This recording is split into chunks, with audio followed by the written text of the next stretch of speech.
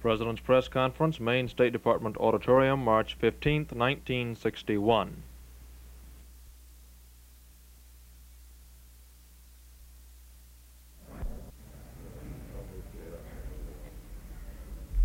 Thank you. I have several brief announcements to make. First, the secretaries of the military departments have been instructed by the Deputy Secretary of Defense to take steps to provide a greater percentage of defense contracts for small business. Specifically, the military departments have been asked to set a goal increasing individually in fiscal year 1962 small business participation by 10% over the year for fiscal 60. The contracts for small business in fiscal year 60 amounted to $3,440,000,000, or 16%. We're going to try to increase that by at least 10%. In addition, we're going to provide an increase for small business participation in research and development contracts. During that year, this category of contracting accounted for only $180 million, or 3.4% of the total. In addition, we are asking the Department of Defense to examine how additional contracts can be steered into distressed areas. At the present time, we are not doing as much of that as I hope we can in the future. Secondly, I'm sending to Congress a request for funds to resume detailed planning of our largest remaining dam site in the Upper Columbia, the Liberty Dam in Montana. It will be the first step in the development of the Columbia River Basin in coordination with Canada on an international basis. Yesterday, the Foreign Relations Committee reported out unanimously the treaty that will make this dam possible. Liberty Dam will provide the power that we desperately need in the Northwest United States. It will help control the floods that are devastating northern Idaho, and it will prevent the projected power shortage through that area. The beginning of this project will give impetus to a new period of cooperation with Canada. Next, I want to announce that the Export-Import Bank is authorizing a $25 million credit in favor of the government of Israel to purchase agricultural machinery in the United States to help consolidate Israel's agricultural settlements and electrical power equipment and construction items for the expansion of Israeli seaports. This decision, I think, will help speed the development of Israel's economy. And then lastly, I want to announce that we will hold a President's Conference on Heart Disease and Cancer, which will be held at the White House beginning April 22nd. The Department of HEW will then invite a number of distinguished medical leaders throughout the country to participate in this program. Thank you. Mr. President, would you tell us, please, if you have any plans to appear personally at the United Nations General Assembly currently in session, and if so, when you might show up? I have no plans to, and I do not expect to appear at the Assembly. Mr. President, could you give us your views, sir, about the possibility of reaching some accord with the Soviet Union on general disarmament as well as nuclear test bans? And would you be willing to meet with Mr. Khrushchev face-to-face if you felt this was necessary to reach a truly genuine agreement? Well, as you know, this matter is now being discussed, at least procedural matters, leading up to what we hope will be progress in the area of general disarmament. It's now being discussed at the United Nations, and Ambassador Stevenson has been discussing with the State Department the American position. Now that Mr. Dean has left to resume the discussions at Geneva, Mr. McCloy is working full-time on developing an American position on disarmament. We have indicated before that we may not have completed our analysis until this summer, and we have suggested that we will be prepared to resume either the 10 Nations Conference or some other similar conference structure we first suggested September, and now we have suggested August at the latest.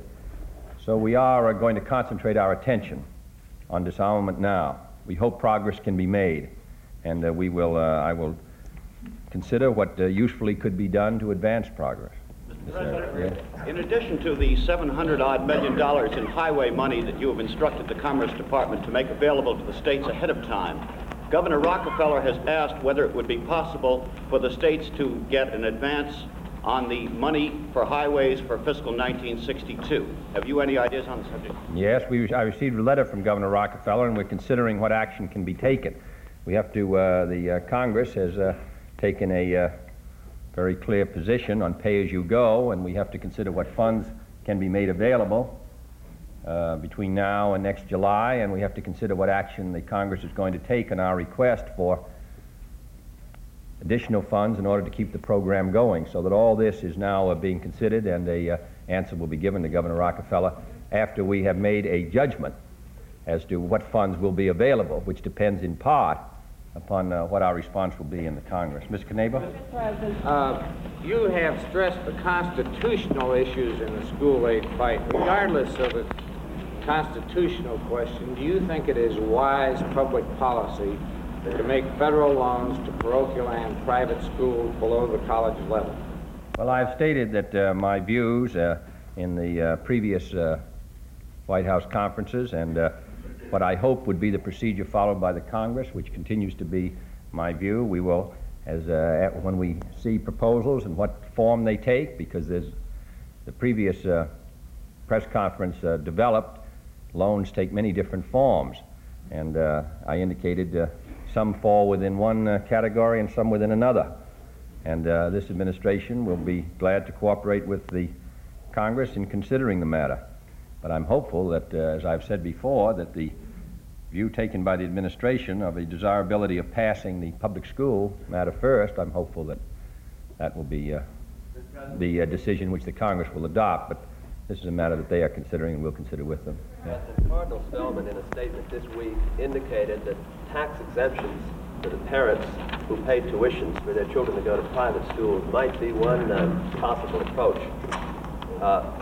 Do you think, sir, that this would be a constitutional way of perhaps compromising? I think that all this matter should be examined carefully by the Congress. The senator from Oregon, Mr. Morse, has asked the Secretary of HEW to send up a brief on all the various kinds of assistance which are given to non-public schools and colleges, which the Secretary is preparing to do. The committees then of the House and Senate and the House of Representatives can consider what kind of program they wish to put forward, and at that time we can consider what the constitutional problems might be. But it's very difficult as new proposals are made for me or for anyone else to be giving constitutional opinions on each of them as they come up without seeing the definite language. That obviously is not my function. I would be glad to have the departments of the government participate in considering these matters with the Congress. But my view on the procedures, which I hope the Congress will follow, are well known. I'm hopeful we can get the program which we sent to the Hill out of the way. Then the Congress will have to consider what it wants to do in this other area, and the administration will be delighted to cooperate.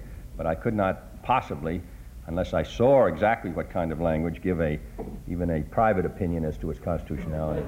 President, are you able at this time to tell us something of Ambassador Thompson's report on his meeting with Premier Khrushchev? No, I have no statement on it at the present time. President Prince Suvarnabhumi, a representative of the Laotian rebels, said after a visit to the rebel area that Moscow had provided 20 times as many weapons to the pro-communist side as we have provided to the Royal Laotian government. Can you tell us whether we are considering a step up in such shipments as part of a new look at this? Well, we've been watching Laos with the closest attention, as I frequently said, and as the Secretary has said. It is our hope that from all these negotiations will come a genuinely independent and neutral Laos, which is the master of its own fate. The purpose of these discussions among the various people who participated in them at Phnom Penh is to make this possible. However, recent attacks by rebel forces indicate that a small minority, backed by personnel and supplies from outside, is seeking to prevent the establishment of a neutral and independent country. we are determined to support the government and the people of Laos in resisting this attempt. Mr. President? Yeah. Mr. President, labor unions want a shorter work week to cope with automation and unemployment. Your Secretary of Labor is against that. Are you for it? And if so, would you prefer a shorter work day or a 4-day week? I don't mean yourself personally, but there is a distinction. I prefer it for myself. But I will say that I'm opposed to a shorter work week. I'm hopeful that we can have employment high 5 days a week, the 40-hour, which is traditional in this country, which is necessary if we're going to continue economic growth and maintain our commitments at home and abroad. So that I would be opposed to any arbitrary reduction of the work week, and I'm unhappy when I see the work week reduced artificially, in the sense that the pressures of a declining economy reduce it, so that we get averages of 38.5 hours a week instead of the 40 hours a week. In any case, in answer to your question, I'd be opposed to reducing the work week. Mr. Lissagore? Mr. President, your Latin American statement the other day was quite sweeping in calling for political and social reform in those countries. Have you had any indications before or since of how much acceptance there are in Latin American countries for this kind of reform? I think that it would be premature to make a judgment as to what the response will be in Latin America. I'm hopeful it will be favorable. I'm hopeful that we can begin discussions throughout the hemisphere, which will lead to the kind of internal and external planning which will provide for a steady rate of economic growth throughout the hemisphere, which will be a cooperative effort. So that I think, as of today, I couldn't tell you what the response will be. I'm hopeful it will be favorable, and I'm hopeful that it will result in a joint effort of the kind that we saw in Western Europe in the late 40s. Mr. President? Yes, Mr. Chairman. Mr. President, recent public opinion polls and other reports indicate a high degree of public acceptance of your act since you've become president and of your program. At the same time, that certain basics of the New Frontier legislative program are in considerable trouble in Congress. How do you go about translating public approval into congressional support? Well, that's a matter, of course, on which every member of Congress must reach his judgment. I think that the people are interested in higher minimum wage. They're interested in improving our schools. They're interested in medical care for the aged. They're interested, I believe, in fiscal responsibility and the development of a highway program. Now, the problem, of course, is that there are, and they're interested in an agricultural program which provides a more adequate return for the farmer. Now, I recognize that there are important and powerful and well-organized interest groups in this country which oppose all of these programs, and that they're extremely active, and that they have been successful in developing mail campaigns of one kind or another, which tend to give an impression that there's widespread opposition to increasing, for example, the minimum wage. Now, Mr. Gallup's poll the other day showed that over 75% of the people were in favor of increasing the minimum wage. I think that increase in the minimum wage is highly desirable. I don't think that anyone should be expected to work for 80 and 85 cents an hour in some of these jobs. We've seen them, particularly in retail stores, in a business which makes over $1 million a year. I think the more orderly way to finance medical care for the aged is through the Social Security system. I'm hopeful that when these matters are brought to the floor of the House and Senate, that a majority of the members will support them. I think that the majority of the people support them. I know, however, that we face very vigorous opponents who are well organized and who bring a good deal of pressure to bear on this administration and on the Congress. But we're going to continue to work for these programs, and I'm very hopeful that before the year is out, they will have passed. The members of the committees in the House and Senate, I think, have done very well. And I'm hopeful that an opportunity will be given to each congressman to vote on these basic programs this year. And then the people can make a judgment as to how their interests are being represented. But I'm confident that we're going to get a favorable response. Mr. President, Yes? sir, what do you think of the Air Force and other branches of government organizing these sidebar corporations and using taxpayers' money to circumvent the civil service and pay large salaries to get scientists and others? Isn't this sort of incongruous with the call for volunteers for your Peace Corps? I'm not, I've been interested in fact, I think a subcommittee of the Congress has been looking into this matter. One of the problems, of course, is that valuable technicians are required to make a substantial economic sacrifice when they come with the government. And therefore, the services faced with this problem of where these men who are essential can secure much greater pay outside the government than inside have had to resort to the devices to which you refer, we're looking at the matter, but I would not want to give an opinion today which would deny the services these valuable scientists.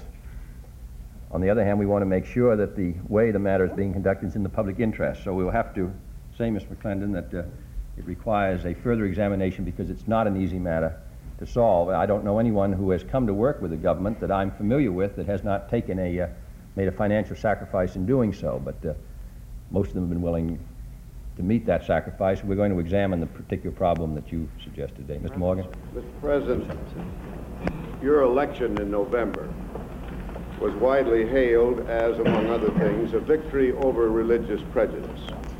Do you think, as some speculation has already indicated in print, that the seemingly inflexible stand on the part of some spokesmen for the Catholic hierarchy on the school legislation may provoke more religious prejudice?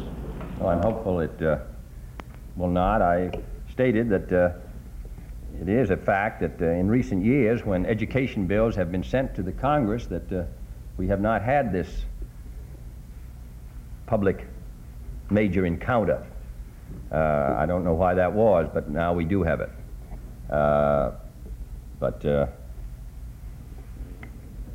Everyone's entitled to express their views. The Catholic, Protestant, Jewish clergy are entitled to take their views. I think it's quite appropriate that they should not change their views merely because of the religion of the occupant of the White House. I think that would be unfortunate if I think they ought to say what they think. They ought to express their views. They're entitled to do that. Then I'll express mine, the Congress will express its. I'm very hopeful that though there may be a difference of opinion on this matter of federal aid to education, I'm hopeful that when the smoke is cleared, that there will be, continue to be, harmony among various religious groups in the country. And I'm going to do everything that I can to make sure that that harmony exists, because it reaches far beyond the question of education and goes, in a very difficult time in the life of our country, to an important ingredient of our national strength. So that I'm confident that the people who are involved outside the government, the members of Congress and the administration, will attempt to conduct the discussion on this sensitive issue in such a way as to maintain the strength of the country and not to divide it. There's been some speculation that in order to finance some of your aggressive programs, you may possibly seek a national sales tax or even possibly a penny a bottle tax on soft drinks. Could you comment on that, sir? No, I have no such plan. Yeah, it's not. Mr. President, there's been a controversy in recent days between the chairman of the Federal Reserve Board and the chairman of your Council of Economic Advisors as to what constitutes a reasonable, expectable level of unemployment. What is your view on this matter? Well, there has been, I'm not so sure that the controversy is as significant as perhaps it's been reported in the paper.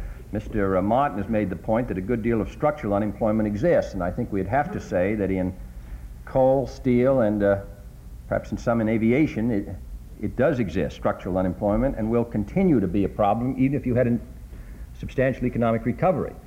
It would be far less if you had a substantial economic recovery. I do not see that there is a basic clash between these two views, but I think they're both important and both ought to be considered. In other words, I do not think that regardless of whether the unemployment we now have is structural or not, and some of it is structural and some of it is not, I do not believe we should accept the present rate of unemployment as as a percentage that we should live with. In other words, we have to reduce that percentage. I hope that we can reduce it down to 4%. But we're going to have to reduce it. But I do agree with Mr. Martin that even as we attempt to overcome unemployment in this country, we are faced with a very serious, important structural unemployment which results from technological change, which the Canadians have also, and which even in good times will cause us serious concern. In other words, even in eastern Kentucky, West Virginia, southern Illinois, and Pennsylvania, even in 1959 and in 57, you still had serious pockets of unemployment which were concentrated, even though the overall national figure was rather limited. It's my understanding that the Joint Committee on the Economic Report may call back Mr. Martin and Mr. Heller to discuss this further. I think that would be useful. It's a very important national problem, but I don't think, from my conversations with both of them, that there's a serious disagreement between them. In connection with the Farm Bill, now in conference in Congress, the principal fight seems to be over the section which would allow the Secretary of Agriculture to sell grain into the market to hold the market price down. Do you feel that this enforcement feature is an absolute requirement in connection with the bill? Well, I'm hopeful that the conference will reach a decision which gives the Secretary powers in this area. If not the specific language of Title III, at least language which will protect provide protection for the bill. If the Secretary lacks power, this bill isn't going to be successful. And a good many people from the urban areas who voted for the program with Title III in it in the House of Representatives have a right, it seems to me, to expect that the Secretary will be given sufficient powers to protect the program from non-compliers who may use the program, if Title III is out, for speculative and exploitive purposes. So that I consider it most important that Title III remain in, or otherwise some alternate language which will give the Secretary substantial powers provided in Title III should be provided by the conference. Otherwise, we're not going to have any relief, and I'm sorry to see the important agricultural leaders opposing giving us the protection which is required. You cannot have the federal government supporting agriculture in important ways unless there is some control over production and there's some limitation on some provision for cross-compliance. Otherwise, the program will continue to cost a lot of money, farmers' income will continue to drop, and we will have a gradual deterioration of agriculture in this country. The program we suggested and sent to the Hill, in my opinion, was well-balanced, and I'm hopeful that a well-balanced program will come out of the considerations of the House and Senate. Yes? This has to do with the Labor Management Conference, which is scheduled for March 21. The past history of such conferences has shown a high percentage of failure, except in times of national crisis. Do you feel the present state of urgency is great enough to anticipate some success, and how do you plan to go about communicating that sense of urgency? Well, I think it is. One reason alone, I think, makes it extremely important, and that is the problem of our being able to be competitive abroad. There are some indications that last year's favorable balance of trade, which protected to some degree our gold supply, that we may not have as successful a year abroad. And I would think both manufacturers and labor unions, and certainly the public, would want to see American industry remain competitive. If we are not able to be competitive with a very strong and thriving industrial economy in Western Europe, we're going to find ourselves in serious trouble.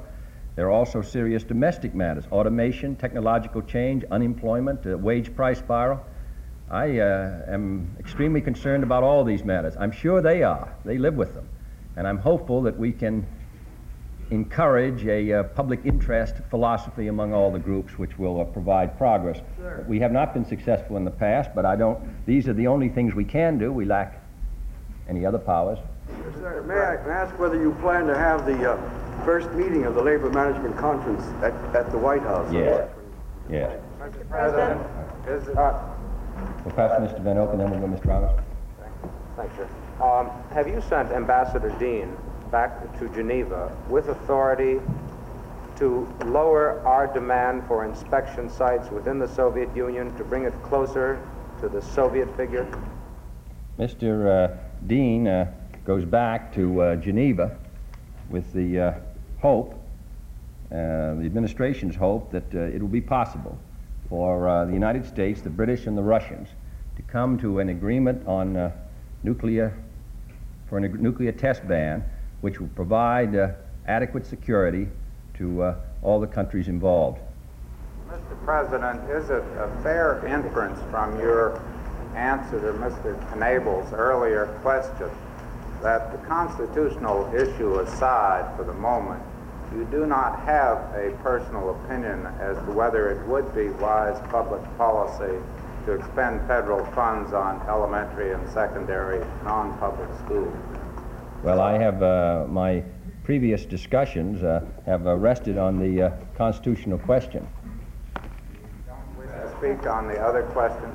Well, I would have to see what kind of loans they were, Mr. Roberts. As I said before, in 1958, I did vote for loans for education, science, and technology.